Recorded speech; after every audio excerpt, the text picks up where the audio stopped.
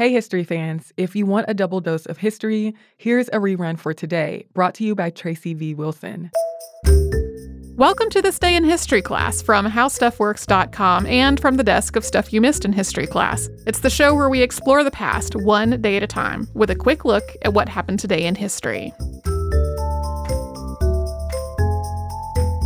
Hello, I'm Holly Fry, and I am sitting in this week for Tracy V. Wilson. It's December 28th, and today we are talking about an event that happened in 1895, which is the first paid public screening of Lumière brothers' films. Auguste and Louis Lumière were brothers, born 2 years apart in 1862 and 1864, and they were prolific inventors. Their legacy is most closely tied to early film history, although they worked in a number of mediums.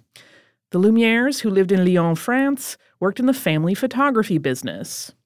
And in the early 1880s, at the age of just 17, Louis invented a photographic plate. It's called a blue label plate or a dry plate. And that plate reduced the need for darkroom development of images. That plate also drove a massive expansion of the family business.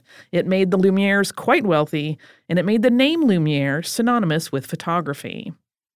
Their father, Antoine, who was still running the family business, wisely set aside a portion of the company's profit to fund ongoing research and experimentation.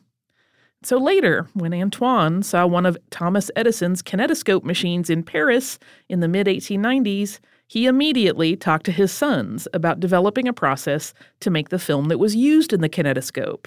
Because Antoine thought that they could once again make a huge profit for the family business if they became the suppliers of film in France. But to figure out how to make that film with the holes punched in the side that would run through a kinetoscope, the Lumière brothers also had to figure out how to make a camera. And that proved something of a difficult task. But eventually, it was thinking about a sewing machine that gave Louis the inspiration he needed to solve their main problem, and that was getting the film to advance. So by mimicking the machinations of a sewing machine, he was able to alter a camera.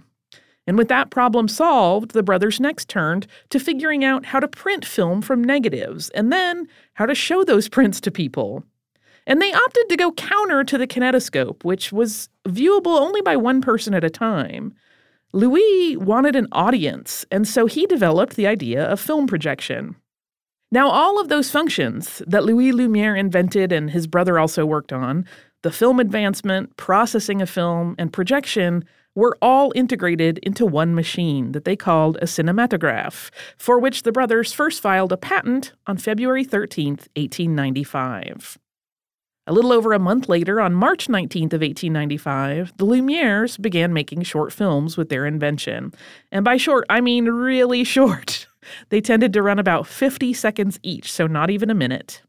The first film they made, La Sortie des Usines Lumière, that's workers leaving the Lumière factory, was simply a capture of their employees leaving their work at the end of the workday.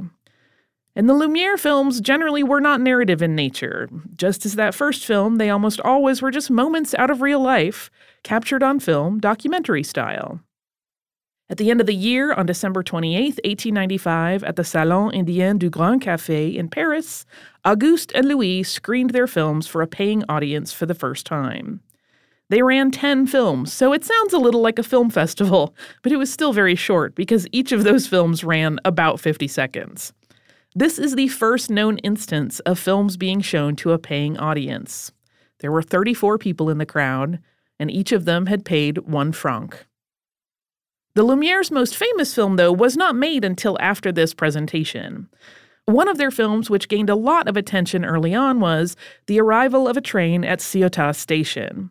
This particular film features, as the title suggests, a train pulling into a station. And from the perspective of the viewer, that train is coming down the tracks right toward them. The initial audience reaction to this film is one of those items in history that's a matter of some debate. Some accounts claim that the audience was terrified by the experience, and they screamed and even fled. But other accounts indicate that there was really a more subdued reaction. The panicked reaction version, of course, has gained some traction over the years just by virtue of being a juicier story. The Lumières briefly started a business making and distributing films, but they eventually moved on from moving pictures to other endeavors, including developing an early system for color photography. while men like Georges Méliès took film and ran with it. If you'd like to learn more about the Lumière brothers, good news! Stuff You Missed in History Class has a two-parter on them, which originally aired in November of 2017. I want to thank Casey Pegram and Chandler Mays for their work on the audio for this podcast. And if you would like to, and you should, you can subscribe to This Day in History Class on Apple Podcasts, the iHeartRadio app, and anywhere you get podcasts.